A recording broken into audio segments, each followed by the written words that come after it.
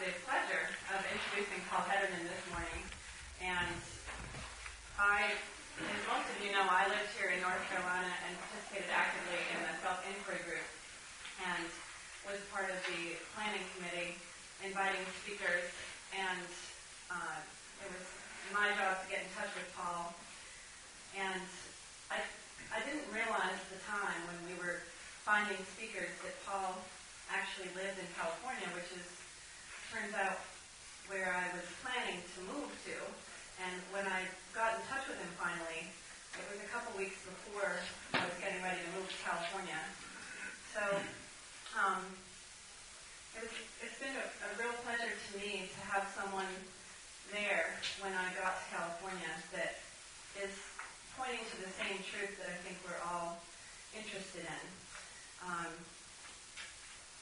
One thing that's made it a little difficult for me to introduce him this morning is when I've tried to find out anything about his story, he answered, "Amy, there are no people, there is no enlightenment." So, and being the foolish seeker that I am, I thought that was a good answer. Until I realized I had to introduce him this morning. Cool, that's great, okay. But what I can tell you is what I feel when I have listened to him and been to his meetings, and I sense that intuitively that the essence that he's pointing to is the same thing that many of the teachers that I had already been introduced to are pointing to. Paul has a history of addictions, and one of the core factors of addiction is it's rooted in self-centeredness, but I think that all of us are addicted to the self.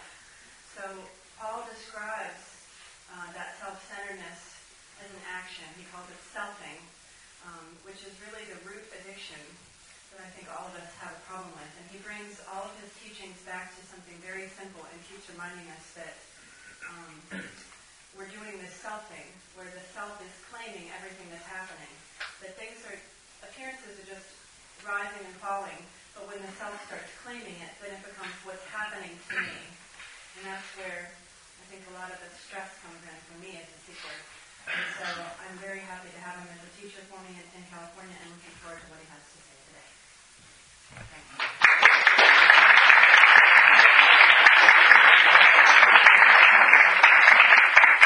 That was the talk right there. So that's it. That's the whole point. I'm going to just tell an old Indian story that I always like to use. And the story goes like this. There's a mother lion and a baby lion, and they're roaming around the savannah. And something happens to the mother lion, and she gets killed. And so the baby lion is orphaned. And now the baby lion is roaming around. It doesn't have any secure sense of what it is, and it doesn't have its mother to lead it anymore. So it's lost. And then it sees this herd of sheep running by, and it runs after the herd of sheep. But the sheep recognize it as a lion, and they try to run away from it. But after a while, they realize the lion doesn't even know it's a lion. So they adopt it into the sheep herd, and now this lion starts trying to live like a sheep.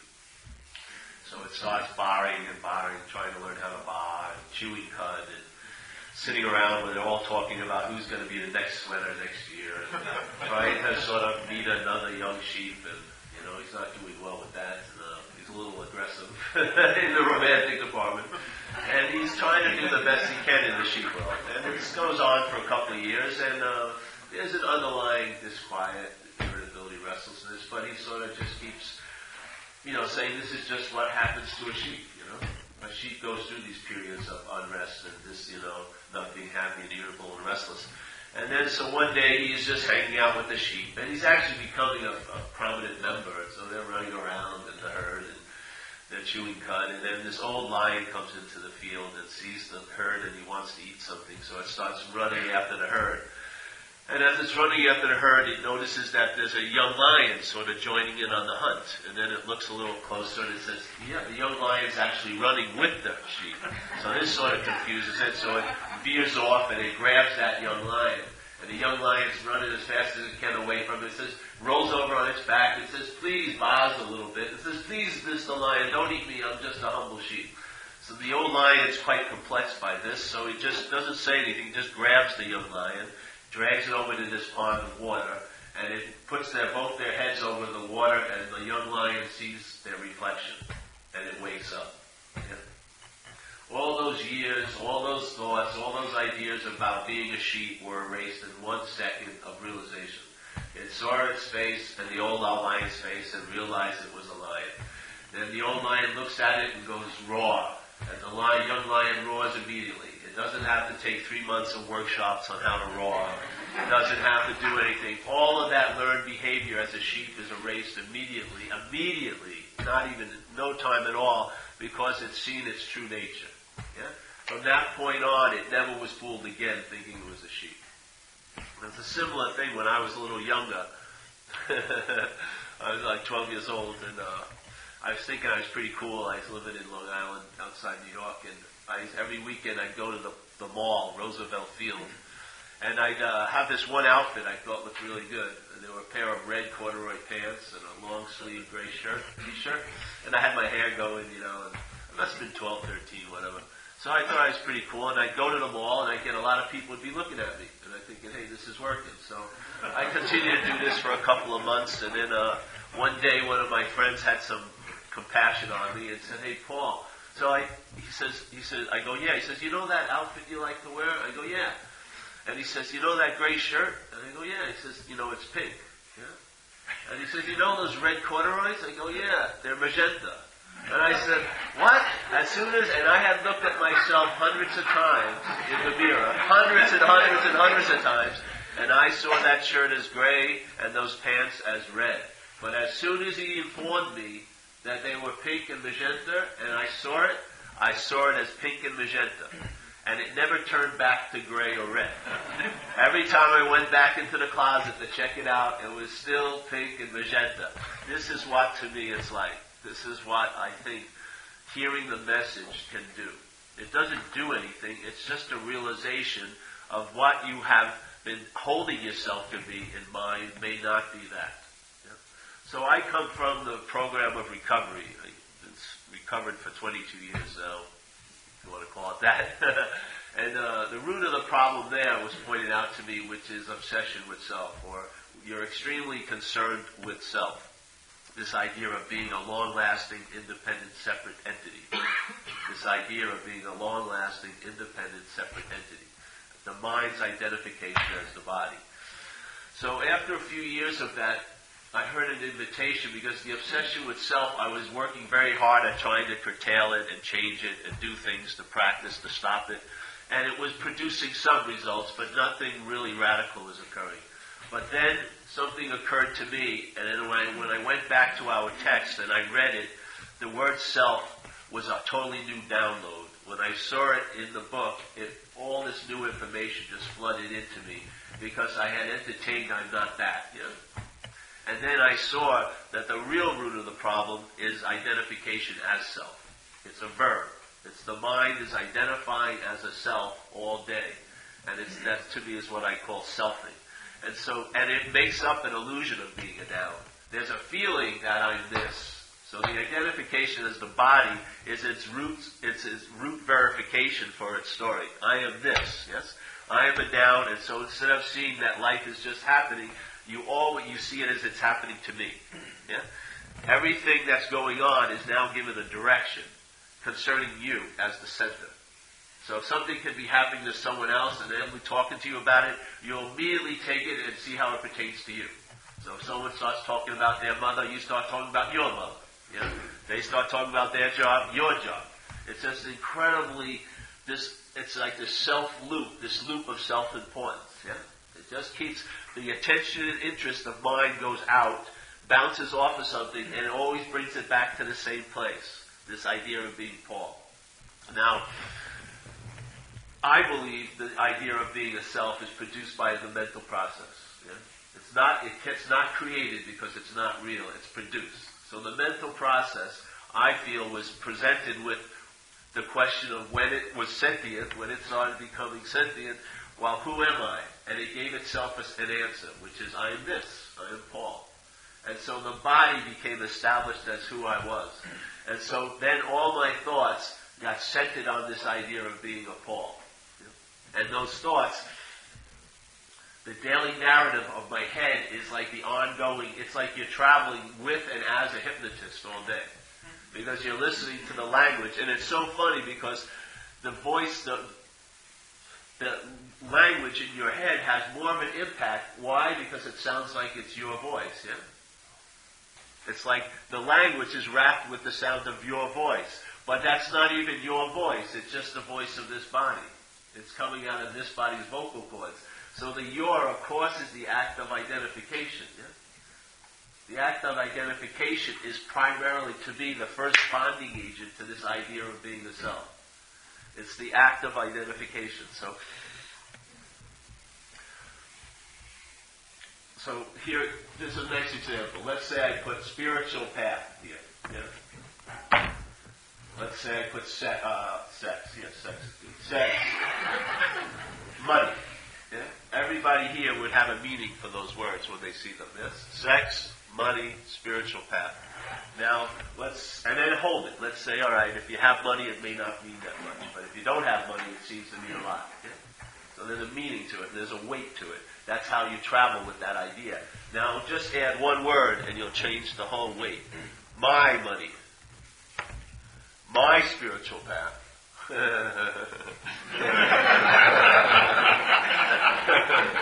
My sex.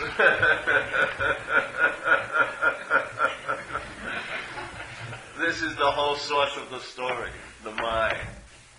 Not the money, sex, and spiritual path. It's the mind. It's the claiming of it. The mind's claiming of it. It gives what meaning to it. Yes? If anyone has been introduced to the Course in Miracles, the second lesson of the Course in Miracles is you and I give everything all the meaning it has. That's what this apparatus does. It gives meaning to things. This is a subjective experience. So today, let's say, this is a problem to me. Tomorrow, it's not a problem to me. Today, it's a problem to me. The next day, it's a problem to me. What is it? What is its nature, other than what the meaning I give it? So, I don't know. So, when the thoughts, like for me, thoughts are just something you see, your mind sees. Like an eye sees a bird, and if I'm looking out the window at the right time, my eyes are open, and a bird goes by, I see it. There's no choice in the matter, yeah? My mind may react and say, I didn't want to see that bird, but I saw the bird. That was the conscious contact. And my mind is just seeing thoughts. So the thoughts are being seen, and I believe thoughts have the nature of everything else here, which appears, which is it comes and goes. Yeah?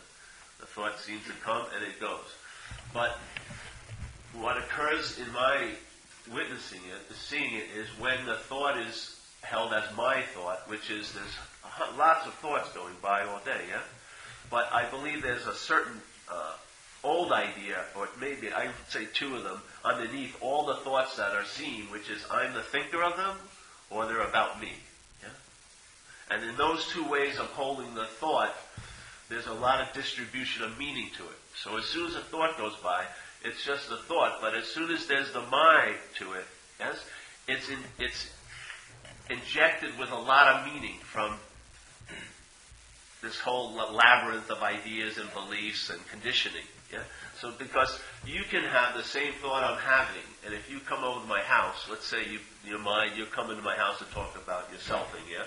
Which I'll probably want to do laundry immediately when you come over. But so you sit down and you start talking about your fears about what's not happening. So okay. So I can recognize it. I have total immunity to it. I see it. I could be like Solomon. I can have great wisdom about your thoughts. But the same patch of thoughts could be going on in my head, and if they're held as my thoughts, I'll be taking them to be a great idea. Yeah? It's not the thought at all. It's the mind. The thought is just a conveyor. The thought is like a vehicle that the mind uses to produce an effect. It shoots it up with meaning. Yeah?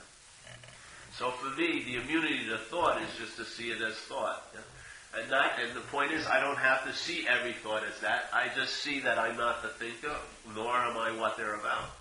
Because the whole system of thought that is like the helmet of this apparatus is based on a system called self-centeredness. All the thoughts are part and parcel of that system. You can't think outside the box of that system. They're defined by the system. Just like self, the idea of being a self can never get out of self because it can't escape the mental process where it is produced and seems to appear. It doesn't appear anywhere else. So, when you're trying to get out of yourself here, that's actually being in self. That's why I don't particularly like a lot of practices. Because the modality of being the doer and haver, and especially if there's a noble idea about what you're interested in, that's even more dangerous.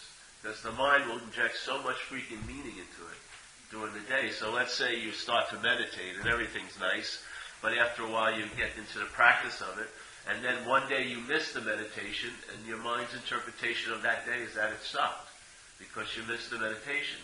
But when I was 2 and 3 years old, I wasn't missing any meditations. I wasn't thinking I needed to do any meditation. I wasn't planning on reading about the next workshop. There was just an immediacy to life. There was an awakeness. Yeah.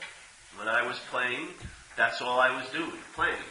I didn't have the thought system that could say, hey, I may not be playing next week.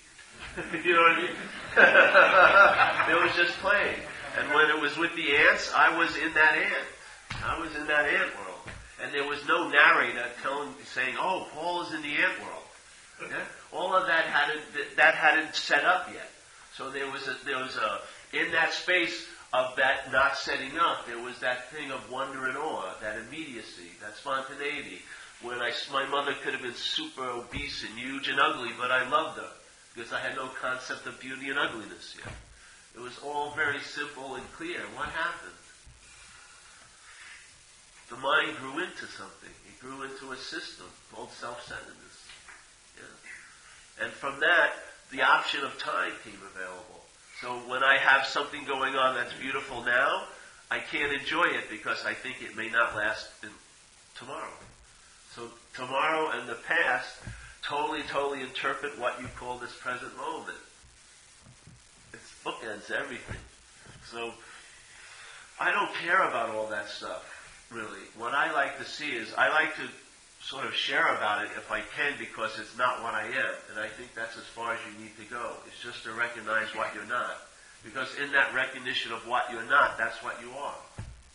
There's no step, you don't take another counter step, another direction. There's just a recognition of what's arising is not what I am. And that's that. You know? So, this thing with the lion and the sheep. So let's say there's a herd of sheep, and the sheep sort of get this idea they like to get to become like a lion. Yeah? They figure in the sheep society it would be a great advantage if I had some qualities of a lion. So maybe a couple of them agree, and they look around old bookstores and they find a book about lions. Yeah? And they have pictures of lions, and they start reading about what it would be like to be a lion. As a sheep, yeah? I'd be a courageous sheep. I'd rip your throat out when you try to make me a sweater or whatever. All this stuff. And so maybe they get the pictures and they enlarge them, and they get a little room and they put them up there, and they get little candles under them, and they start now worshiping the lions. So this was the greatest of all lions. You know?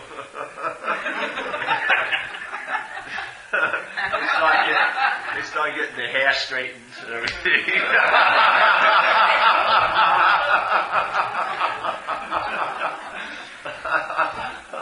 They're having roaring lessons going on, but they all sound like bars. You know what I mean?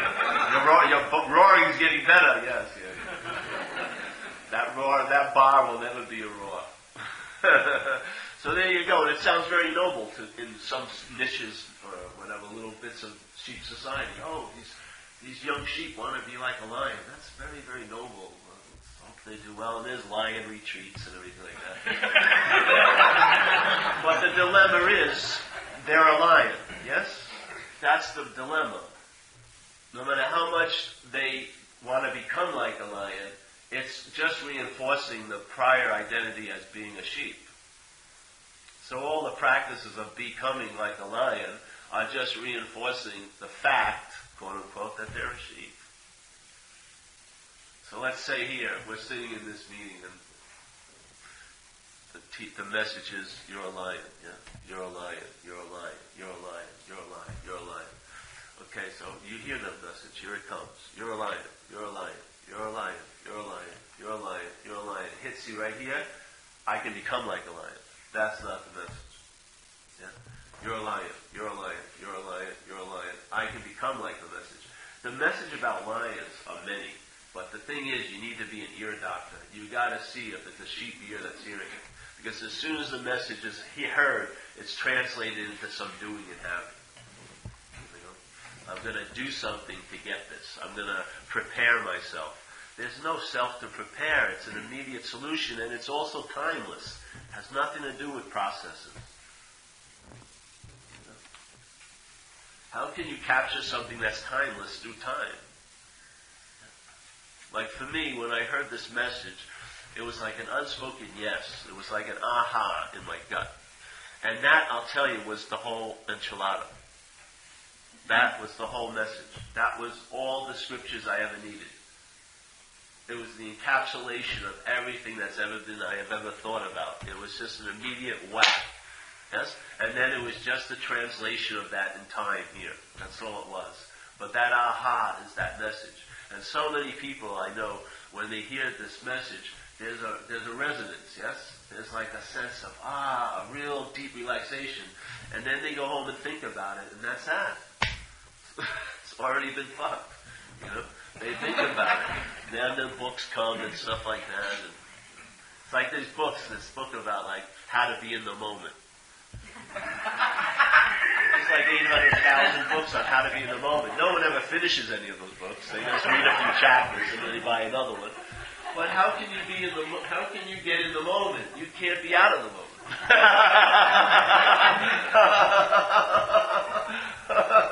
But I want to get into the moment. But you can't be out of the moment. Every moment has to have you in it for it to be a moment to you. I'm not in Bart's moment, yes? So it's this insane thing of we're taking really that's just that. You know, this message doesn't need a retreat for me. It doesn't need a long drawn out event. It's just an offering. And I'm not a teacher, I'm an inviter. Yeah, not inviter, inviter.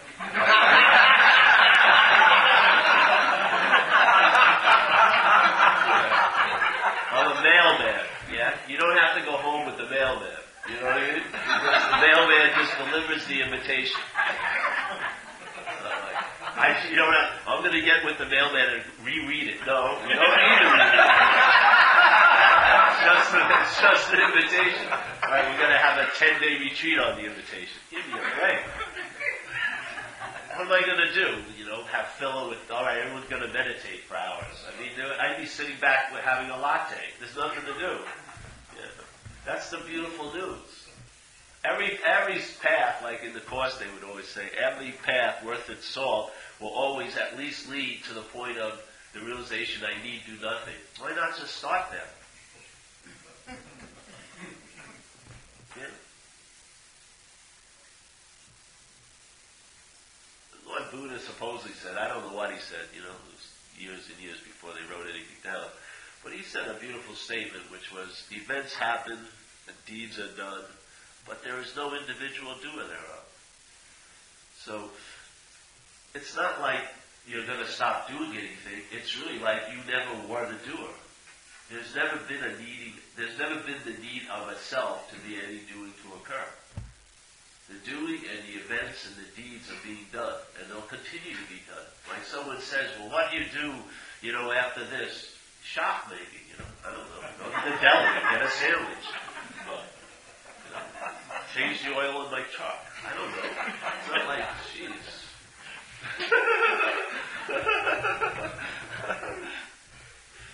I don't know. To me, it's just whatever, obvious. So, here you go.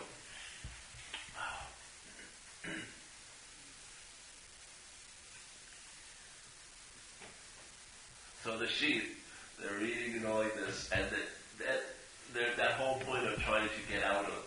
They're trying to become like a lion. And in their paradigm at that moment, they can never entertain being a lion. Just as in recovery, when when the solution was I have to fight the obsession with self, there was no way I could ever entertain truly being free of it because I was identified as it. So all the relief I was trying to get from self was actually relief for self. Yeah? The bondage to self can be a gold chain or an iron chain. It doesn't matter. Yeah? The bondage to self is that activity of selfing.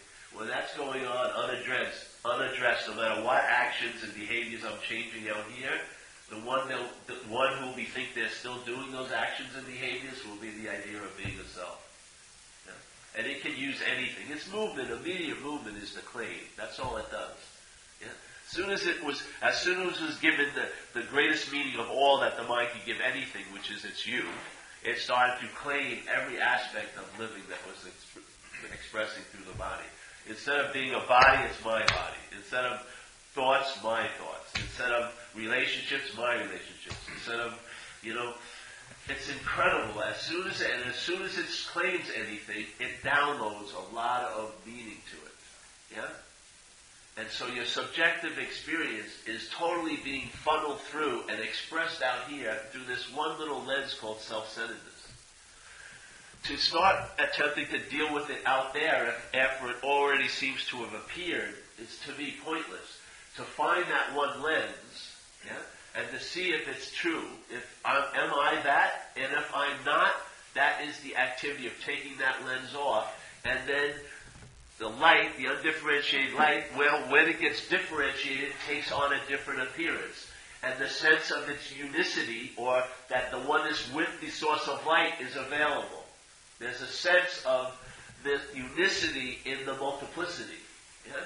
But nothing that you do brought it about. It's just removing a certain lens. The light, the undifferentiated light, can easily, and there's absolutely no problem in differentiation, because it doesn't lose its sense of being light. Yeah? But what occurs here is when that light comes in, and this body is taking itself to being a long-lasting, independent, separate entity, it must immediately become the subject, and then objects must appear to it.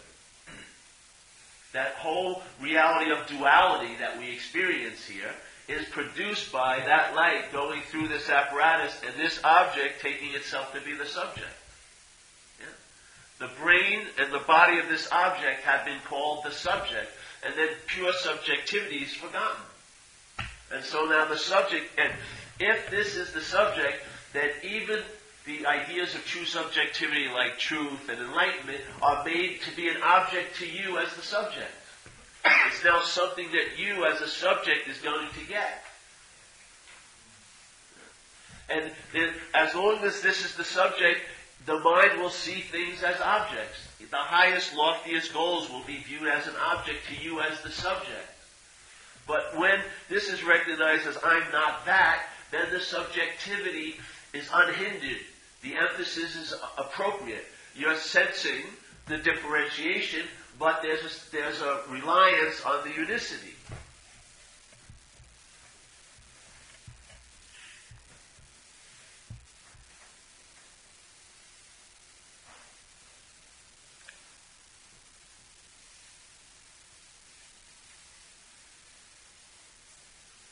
So let's say here,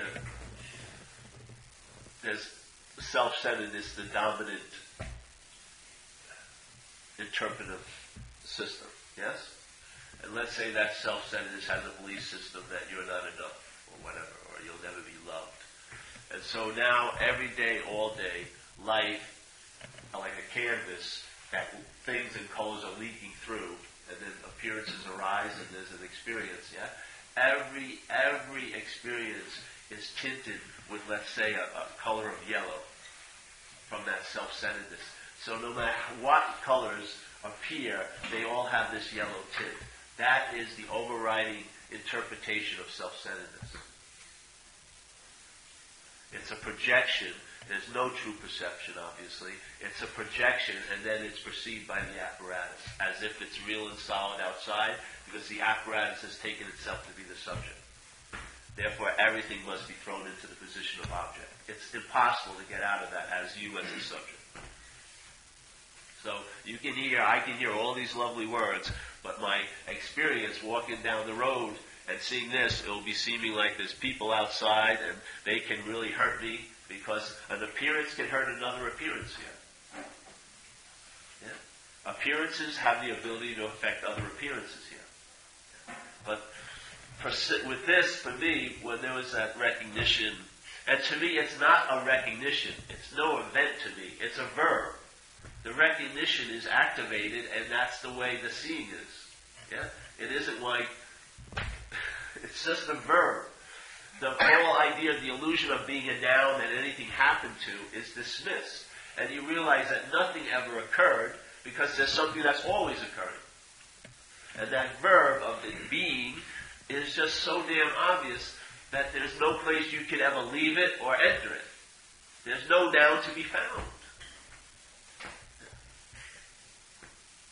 There's no event or day that something ever happened to or me. It's a story in the world of appearances. It's like here we're at a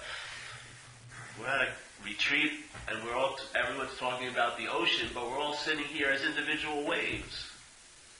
Yeah. You can hear the beauty of the ocean over and over and over again. It's just going to flip you out more and more and more as a wave. But the sense of being a wave is the active denial of the oceanness. Yeah. And to study of the ocean, the best the wave can do is, I hope I can get an experience one day what the ocean is really like. All the while it's longing and practicing patience for this one-day mythical event, it's the ocean all along. It doesn't have to know anything more about the ocean. It just has to realize it's not a wave. As soon as it realizes it's not a wave, what is it? The ocean. There's no time to take to become the ocean as a wave. Not one moment, not 1 second. There's no place to go. As soon as the wave is seen not to be a wave, that's the ocean. And it's obvious it was always the ocean. It doesn't have to be told after it disappeared, yes, you have always been the ocean. It's obvious. It's in your gut. Yeah. I got to go back to that Pete Pace.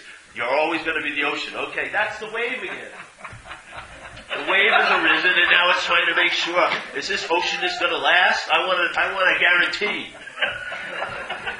What do you want to guarantee as a wave? Yeah? So, I like hearing poetry about the ocean, but I'd rather be the ocean, yeah? I'd rather be wet than to, read about how people were really wet back then, and how people really got wet when they were with this person that was really wet. I could care less. I want to get wet. I want to...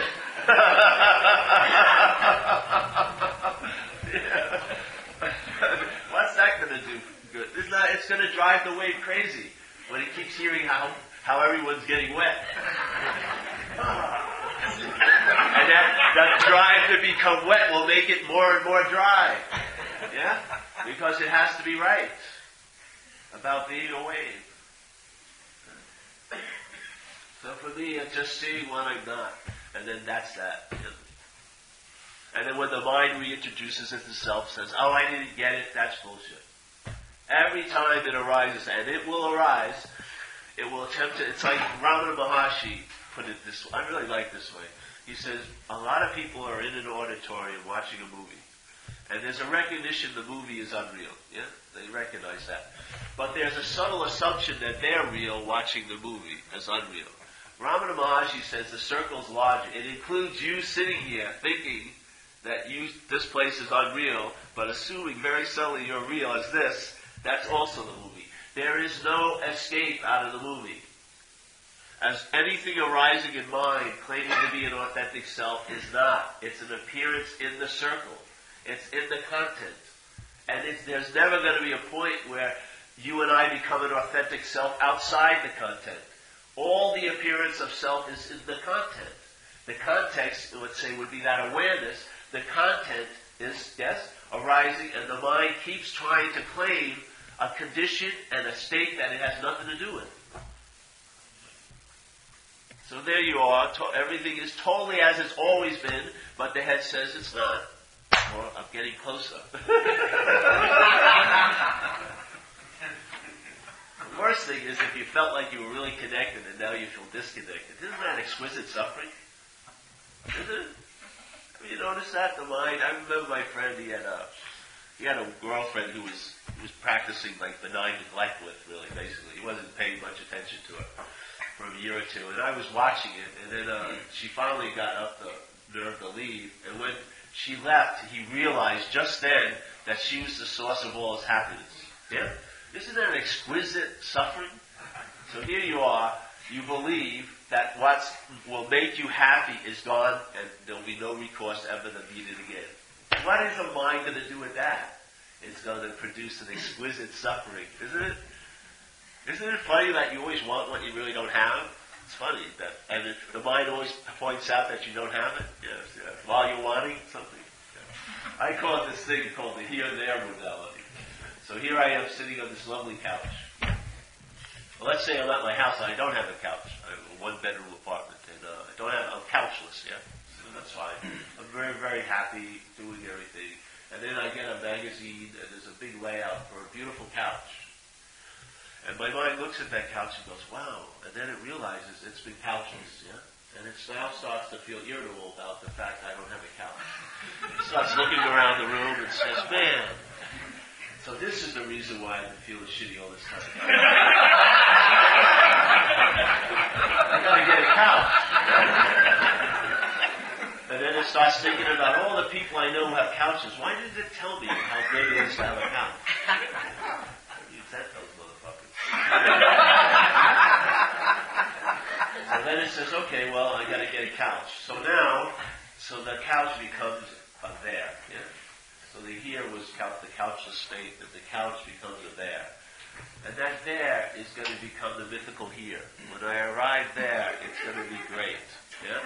I'm going to have what I don't have now. So at that moment, everything was totally fine. Now it's not. Now this moment isn't enough. Because another moment that could be better has been brought into the mix. Yes? And in the comparison of that, you find this very unsatisfying. So now you work really hard maybe to get that couch, and it takes a couple of months, and you're calling people up, hey, the couch is being delivered today, you're going to come over, and they go, no, I got things to do, you know. You're really excited, and you want to share this great couch event with others. And they pull in the couch, and you made the room for it, and you're just really excited. And your mind's thinking, I bet you I'll meet a girlfriend, and I'll probably conceive my first child on that couch. You're right, the story is really getting embellished, you know. The couch is very important. So then the couch arrives and they put it down. So here it is. So they sit down and there's a great mental relief. You know, oh, yes, yes. And then it looks around and says, I need to get a rug to match the couch. Yes? So now, the mythical there, immediately as you arrive, becomes a here. And then another mythical there. And then another here. So every mythical there you arrive at is a here that you want to leave. So basically what the mind's doing is leaving the here every time, all the time. That's its true story.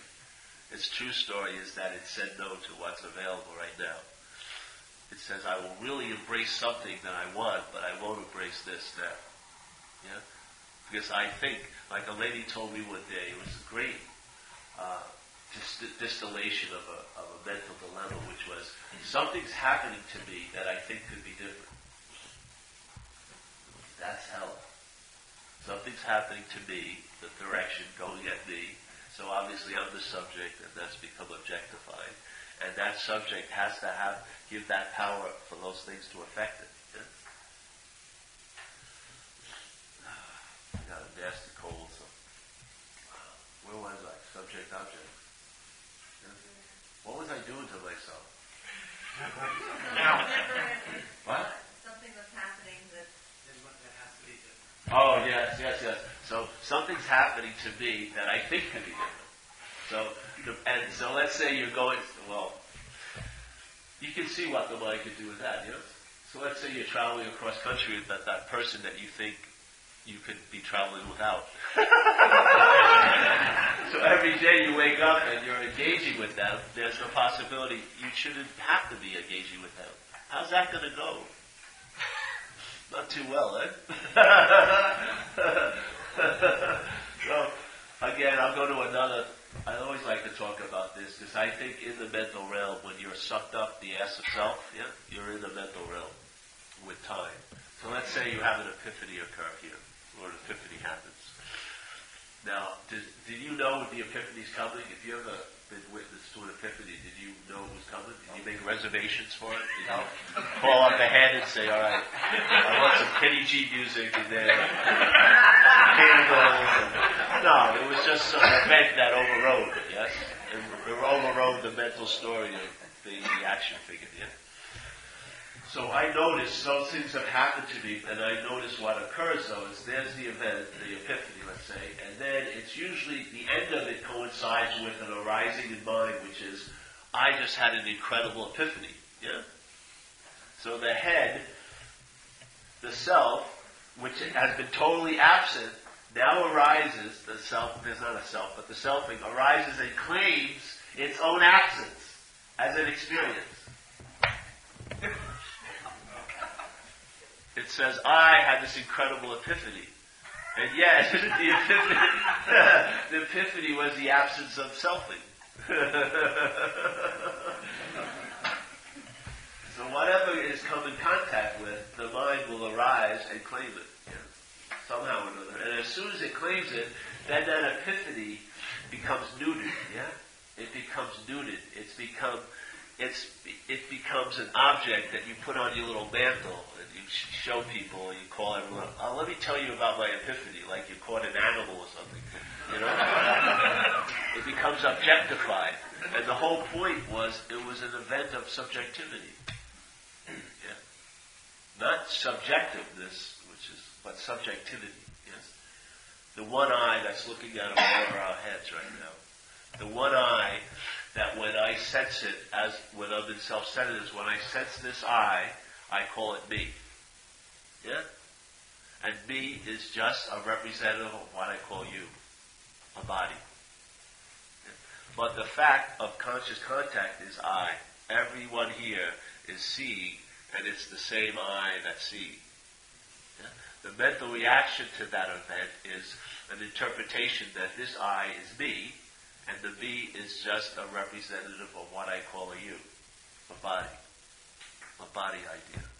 So the I is the constant invitation because there is only one subjectivity, that's seeing, hearing, feeling, tasting, and touching, and witnessing thoughts. But the mental reaction to that is that it's a me which separates it, and then the me becomes the subject. So now subjectivity is used for a subjective experience. So the mind in selfing plays God, really. If you want to call that thing that's seeing God, then the mind's reaction to that God is to play God. So now it's subjective. It tells a subjective story about conscious contact. You have opinions about what you saw instead of just sensing the seeing. Yeah? You make up stories about what you heard instead of hearing. Yeah? Like Buddha said, when you see, see, when you hear, hear, when you feel, feel, when you taste, taste, when you touch, touch. Simple. Yeah? Very simple. But the mental interpretation, rooted in self, claims that. And now you have vast opportunities for selfing to run around and produce mental states, mental experiences. All framed by the major mental state, which is self-centeredness. Yeah? To deal with all of the smaller frames and all the mental states that arise as our experiences, physical experiences, everything, and not to go to the bottom frame, this quote-unquote last frame for me, is that identification of self, because this frame is framing in some way all the other mental states. So it's like finding the first nut. If my life is like a row of dots called, let's say, security, relationships, health, physical health, and there's an intention and interest to try to deal with those. But if there's a first nut, and that first, so when I deal with, let's say, relationships, maybe after doing workshops and other things, I get a little relief for a month or two, yeah? But then basically it ties again, usually, yeah? And it didn't affect the other knots, like money and health, too much. But what happens if you can find the first nut? And if that first nut is the identification as a self, yes? If that's seen not to be true, that a thread from that nut goes through all the other nuts. So there will be an effect, like Jesus says, you'll know the tree by its fruits. You can't know the tree, but you'll know it by its fruits. So when this is entertained and held as I am not that, its effects, which I call traveling lighter here, sort of verify or intimate what's going on. Yeah? Because you can't have an experience of it as a subject, because you're not a subject. I can't know the truth, but I'm knowing from the truth all the time. I'm knowing everything here from the truth, but I can't know the truth. That's the best truth I can know, that I'm knowing from the truth, but I cannot know the truth as an object to be as a subject.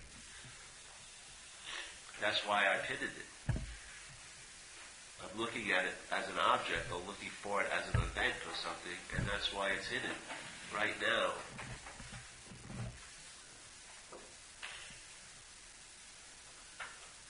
So, you want to have questions? I don't like questions, but...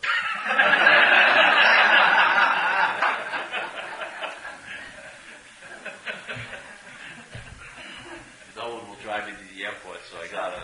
I was going to say that's not much of an invitation. You already got... the spiritual subpoena's been served. Bro. You already got it. My job's done.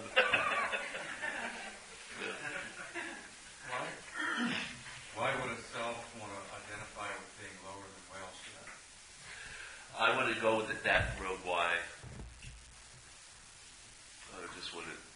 I would ask, I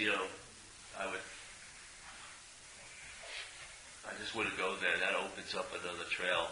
That's just a waste of time.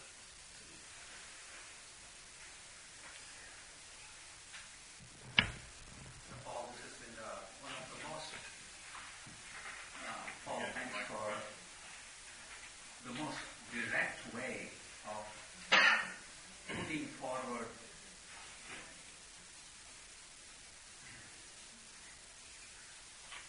breaking up of the great illusion that we may be in. The story of sheep and lion, I think every Indian has heard since childhood. And out of the millions that I see them, hardly few reach the Buddhahood. You can count it on the fingertips. The illusion is so great that on one side it is very easy mentally to grasp it.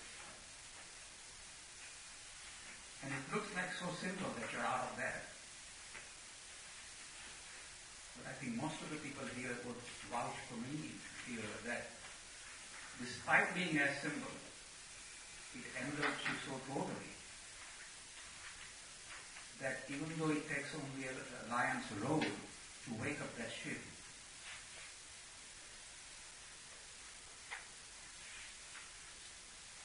the roar is so inaudible. Or I don't know what it takes for that to be audible. It probably takes lives, several lives for many of us before the roar is heard. Even though it is very easy to feel that there is no difference and you are out of it. But when you hear and see those few Buddhas or Nisargadatta Maharaj or similar people, then you realize, despite being same, there is a vast difference between the two entities. So I'm not sure that mentally knowing helps break that illusion. I know the methodologies may not work. I know it is as simple knowing as you put it forward, and I don't know if there's any better way of putting it, to be frank with you. It's the most direct way that I have ever heard, or I will ever hear probably. But still the illusion is so great and so big. I guess each has to finish his destiny to reach that breaking up of the illusion whenever it happens. Isn't it? I it's as simple as you put it, and it's still as hard as it is as most of us are doing. Let me just say that, let's say this retreat was like a fish market, yeah? Like a fish market. I'm just selling cod. Yeah? I'm not comparing the cod to mackerel or salmon, yeah? It's just, I'm a humble cod salesman. Yeah? This is all I can share from, because this is the cod I've grown up with, yeah, so to speak. That's that. And, with the idea of the illusion, it sounds like it's almost an object to you, as if it's really solid and out there and that it's doing something. I find it's best to see, quote unquote, your role in it. And, because I think we're all the dreamer of this place. I don't believe there's an illusion as if it's a real solid. How could an illusion be a real solid illusion anyway? But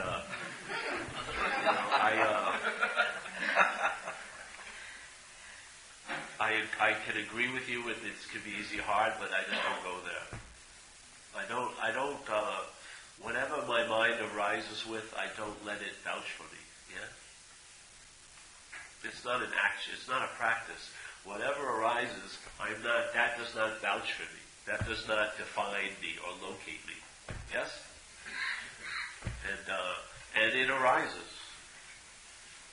It attempts to say, I'm the owner of the glasses, yeah? It attempts to say, I'm seeing, but it's just a form of looking, called self-centeredness. Yeah? That form of looking, and any form of looking, I truly believe, if that form of looking is practicing it, will be a form of blindness to the natural seeing. Yeah? I mean, did I really want the transcendence when I was 3 years old? No. I wasn't in an abusive situation. There was just an immediacy and a wonder and awe. What more do you want? Yeah. I don't want to leave this place. I'm not in a rush to get out of here. Because I'm not in here. You know? Why, if it's an appearance, it's like that old Zen thing. First there is the mountain, then there is no mountain, but then there's the mountains again. So first there is the mountains, and you take them to be real solid objects for you as the subject. Then there is no mountain, because you're seen as not an object, therefore that none of that. And then it appears to be a mountain again. It isn't like, oh, there was a mountain, then there was no mountain. Never a mountain, never again. No, then there's a mountain again. It appears to be a mountain. What's the problem?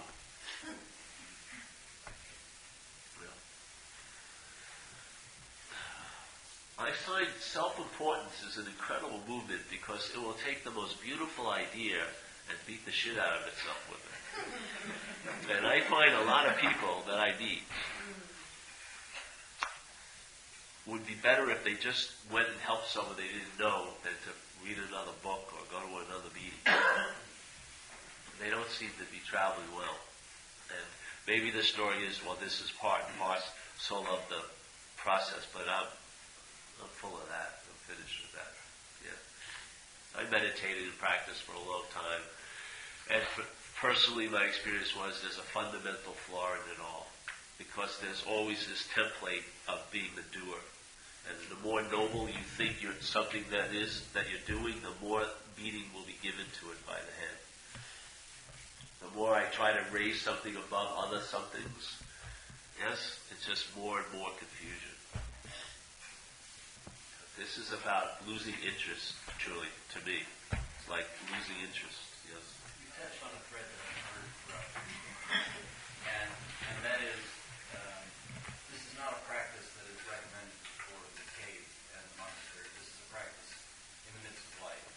And all of us have a life. That is, all of us have something that we do with our lives. And increasingly, I've been trying to sync up what I do in life with my practice. I mean, I really don't see it as different, but there's that tendency to say, why do you get so involved in your life when you really should be focused? I think you get what I mean. What I'm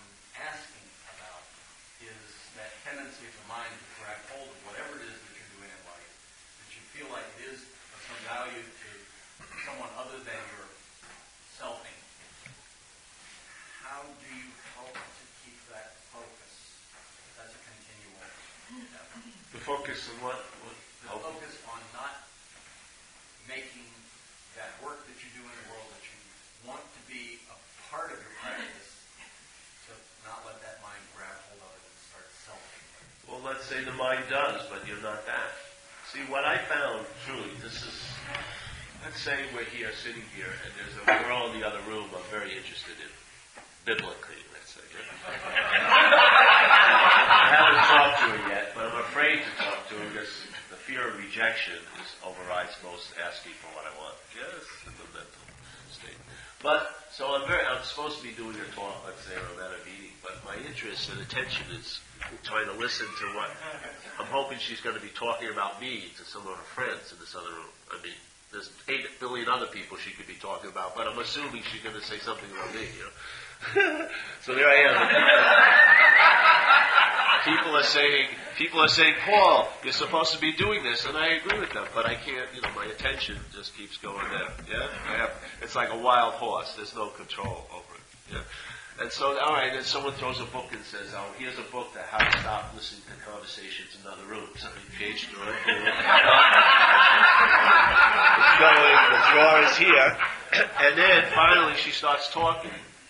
And she's talking about someone, but it's Matt, and my name is Paul. Immediately I lose interest in that conversation.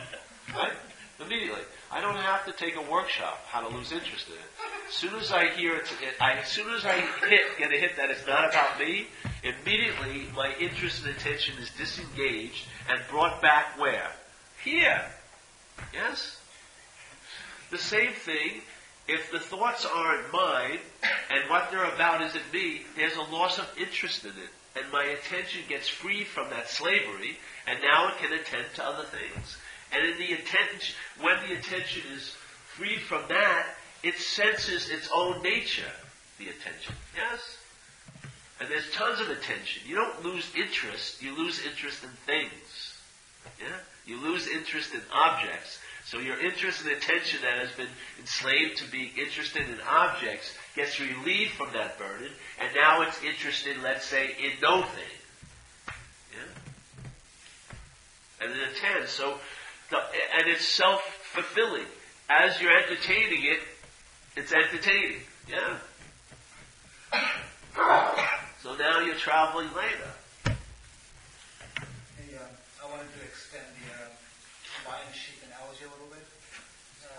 What if the young lion sees its reflection but still does not recognize itself to be a lion? I kind of feel like that may be the situation with a lot of us. We hear the message or we get a glimpse and it doesn't fully come through.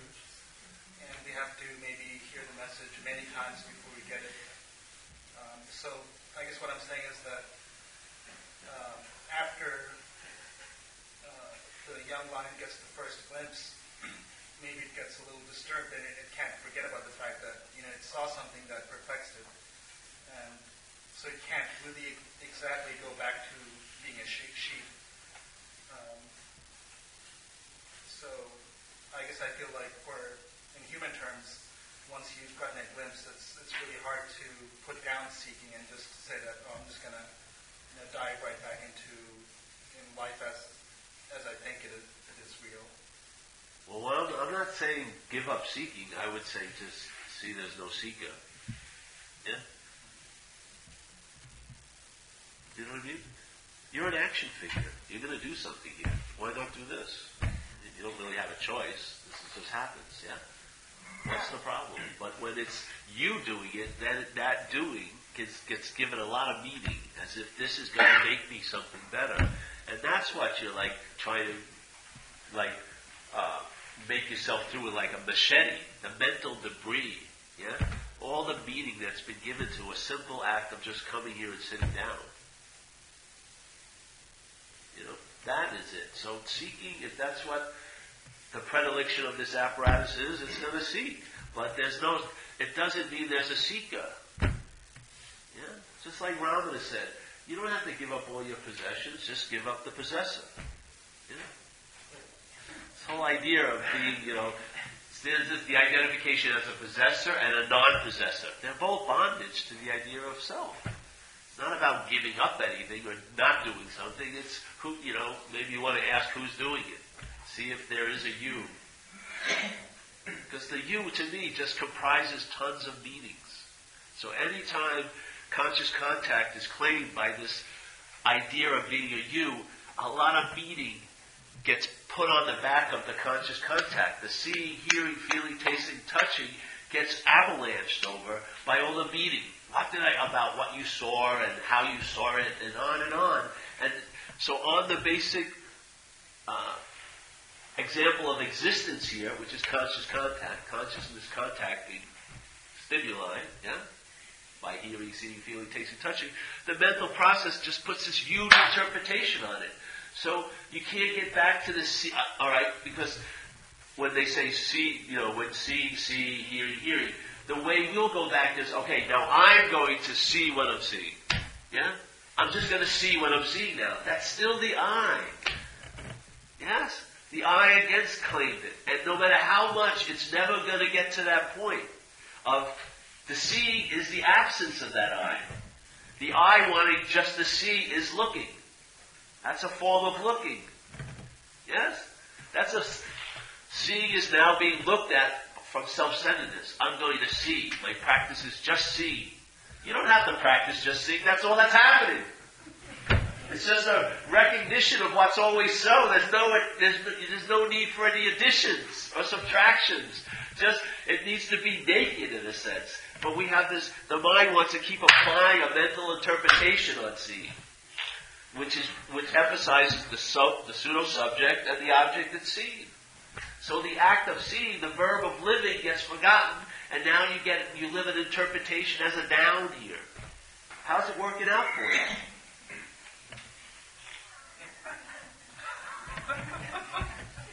Really? How's it fucking working out? To me, it's like being freed for the need to be liberated. You lose interest. To me, the greatest interest in nothing is total loss of interest. Yeah? Because then anytime you have a mental interest in nothing, you've made it a something. You've made it a fucking something that you are going to get an advantage of. When you totally lose in it, knowing there's nothing to get, really, it's just the way it is. In that total loss of interest, that's total consumption in that interest.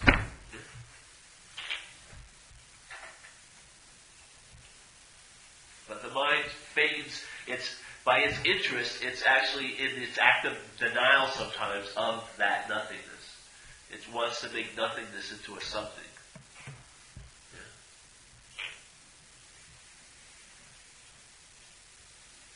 It's impossible. Nothing cannot become something. Yeah. The wave does not have to find the ocean. It just has to see it's not a wave. It'll get its own sense of being wet. Maybe it'll take a while for the head to recognize it, but there'll be wetness leaking into your little dry parchment of an interpretation. Every time your mind's trying to write the story, the ink will run because the wetness of living will be rising through it. And where's this water coming from? You're leaking. The waves leak the ocean. You're writing about the ocean, how much you love the ocean. The pages are getting wet as you're writing. And you're still in the denial of your wetness, Yes, I want to be wet. I want to be wet. I want to be wet. I'm affirming I'm dry. I'm affirming I'm dry. I'm affirming I'm... No, I want it. It looks like you want to be wet, but really it's the affirmation you're dry.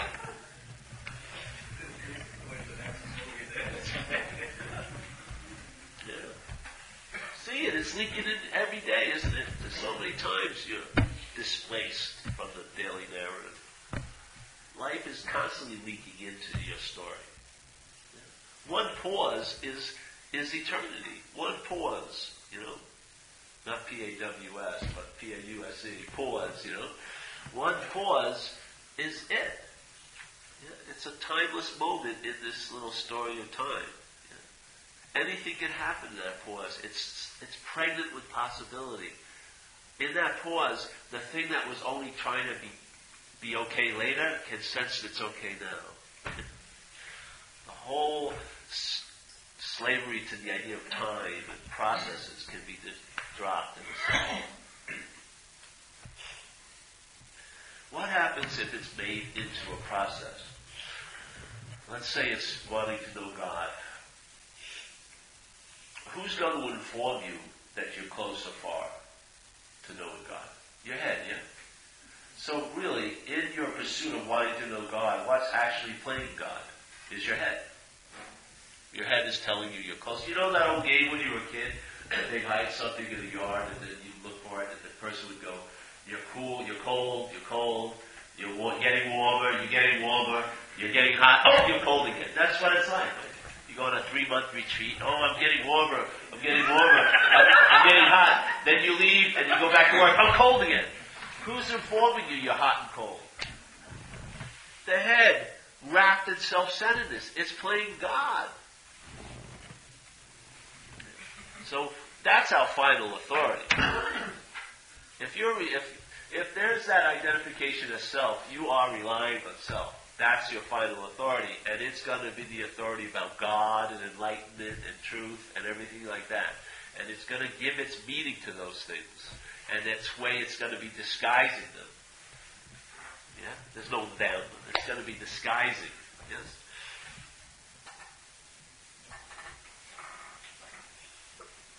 You're not triangulated by thought unless they're yours. If there's a claiming of the thoughts, they can't triangulate you. They locate you in a place and time and as a body. That's all they do. They're just a triangulation all day. I'm here doing this, what, that, da, da, da. I'm constantly. So, oh yeah. Yes? Is there a limit to questions?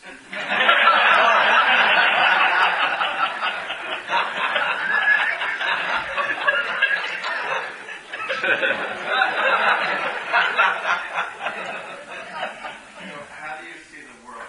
I mean, is the world just as it is without, putting up a lot of meaning and putting a lot of...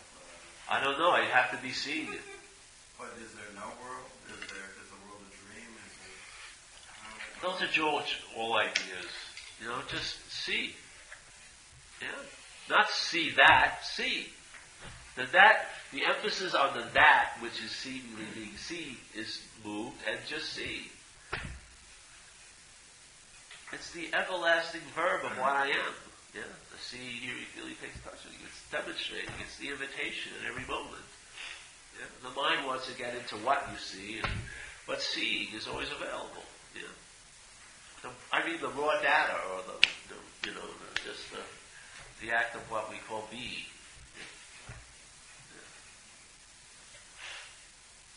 But were you saying that you can't do that in meditation? Well, I'm sure it's a possibility. When I was doing that stuff, I didn't know there was a template. There was an identification as being the one who was meditating. And that proved to be a dilemma, because I did retreats in Thailand and other places, some of them long, and I had tons of spiritual quote unquote experiences, but nothing radically changed. Yeah, it was like as soon as I left that situation, it would sort of dissipate the effects. Yes, so it was an experience, and so then the mind would just say, just go do a longer retreat. So you get a longer effect. And it was all this and that, and it just, it's a never ending.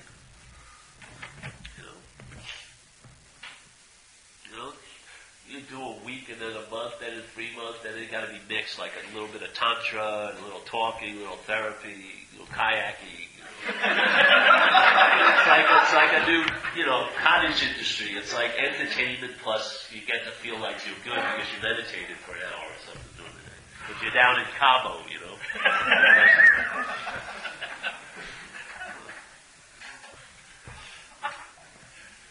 Something failed. If you have the ability to see that, it's great to get off a dead horse.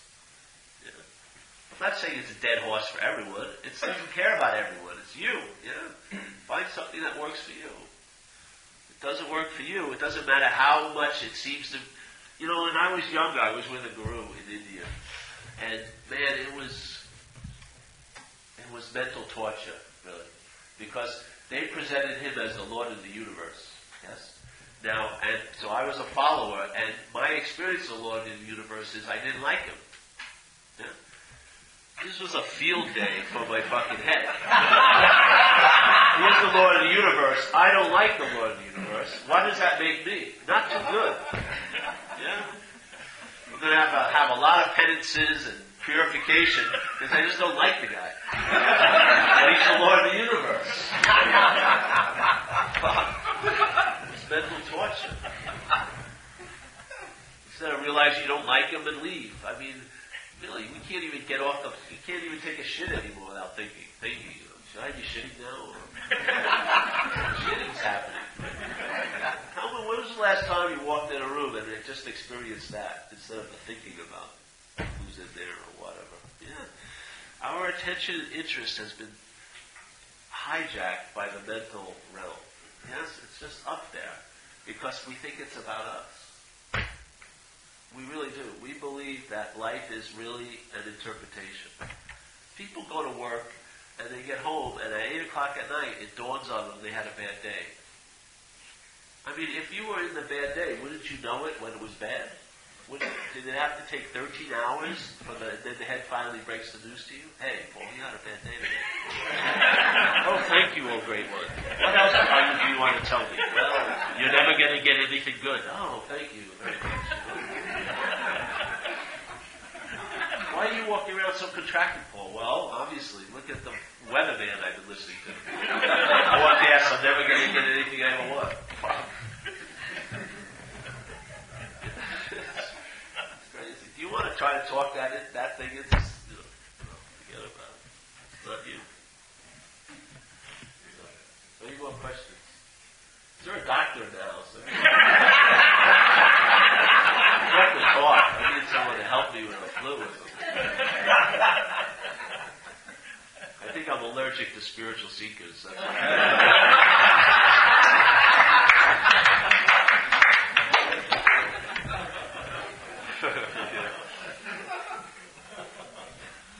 So that's it, eh? Yeah. Thank you, Paul. Hey, thank you.